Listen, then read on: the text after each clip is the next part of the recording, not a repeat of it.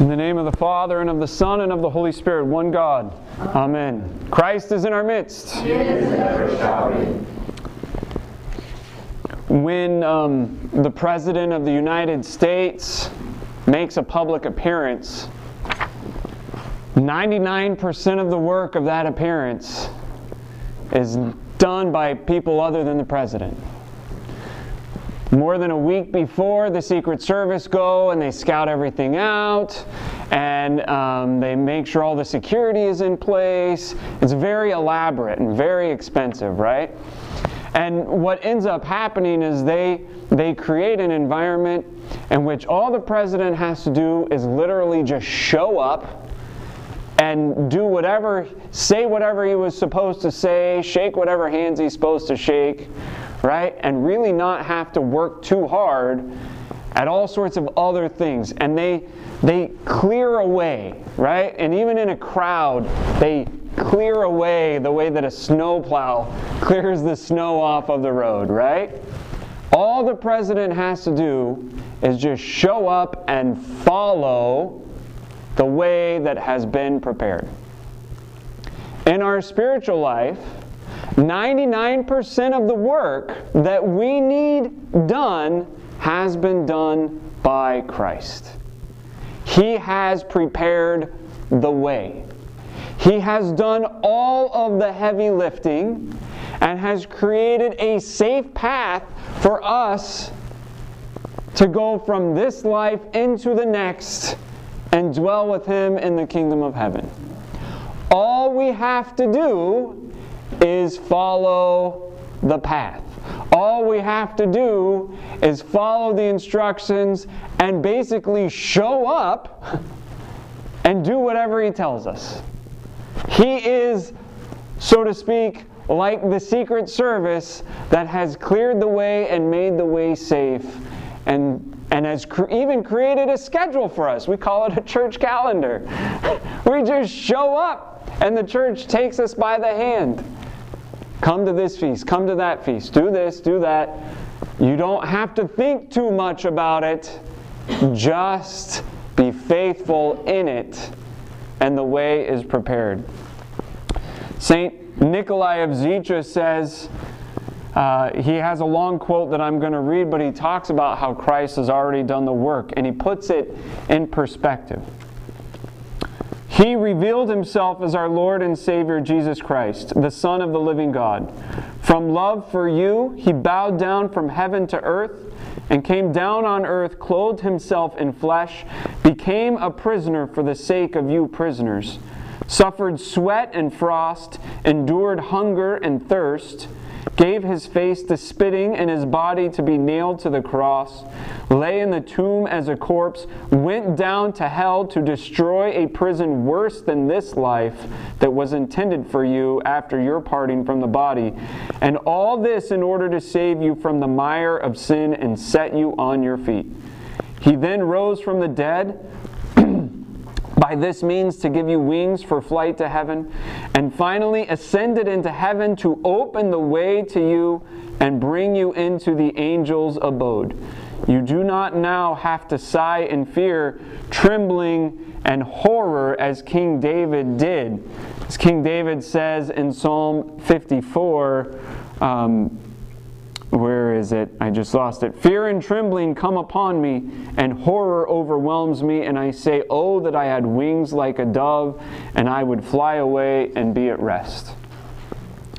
Saint Nikolai continues, you do not have to sigh in fear, trembling, and horror as King David did, nor to desire wings like a dove, for the eagle, with a capital E, has appeared, and has shone and cloven a road through. You have only to nurture the spiritual wings that you were given at your baptism in His name, and to desire with all your strength to climb up there where He ascended. He has done 99% of all that is needed for your salvation. Will you not strive to do that one remaining percentage point for your own salvation? And this, when for you an entrance shall be ministered abundantly into the everlasting kingdom of our Lord and Savior Jesus Christ. He finishes there with a quote from 2 Peter 1. So the Lord has done all the hard work. He's done all the hard work. And if you remember back to Holy Week and Pascha, He went to Hades and He destroyed the prison that was waiting for us. And He set us free from that. So St. Nikolai says, what do we have to do to ascend to the heights, to be with the Lord in the angels' abode? We have to desire it. And the fact of the matter is, too many times we desire too many other things other than to be with Christ. But if we stay faithful to the church, even if our heart is not fully on board, even if we have doubts, if we simply do what we're told to do by the church, the desire will grow.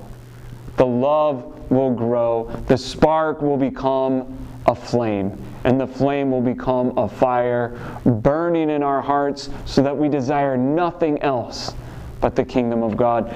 Christ said, seek first the kingdom of God and its righteousness, and all these other things, these worldly concerns, will be added to you.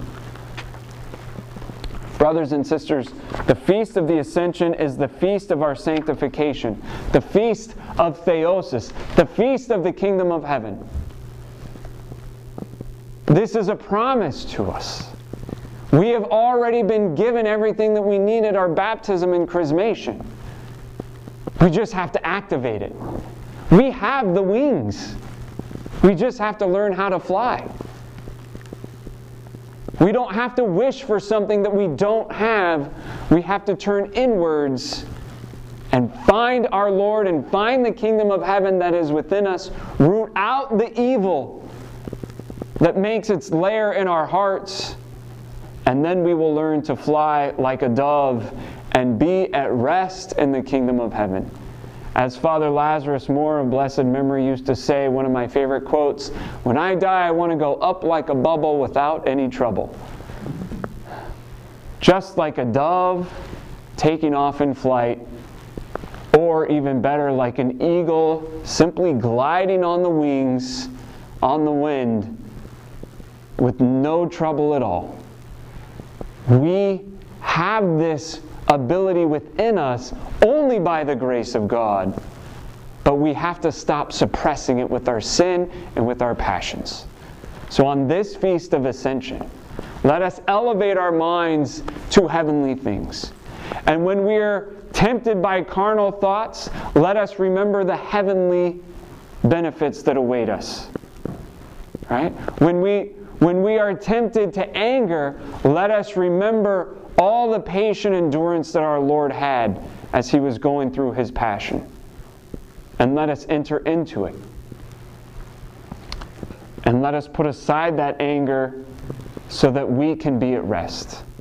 Let us ascend to the heights. Let us ascend to the heights and let us desire the one thing needful, Christ our God and His kingdom which is unto eternity.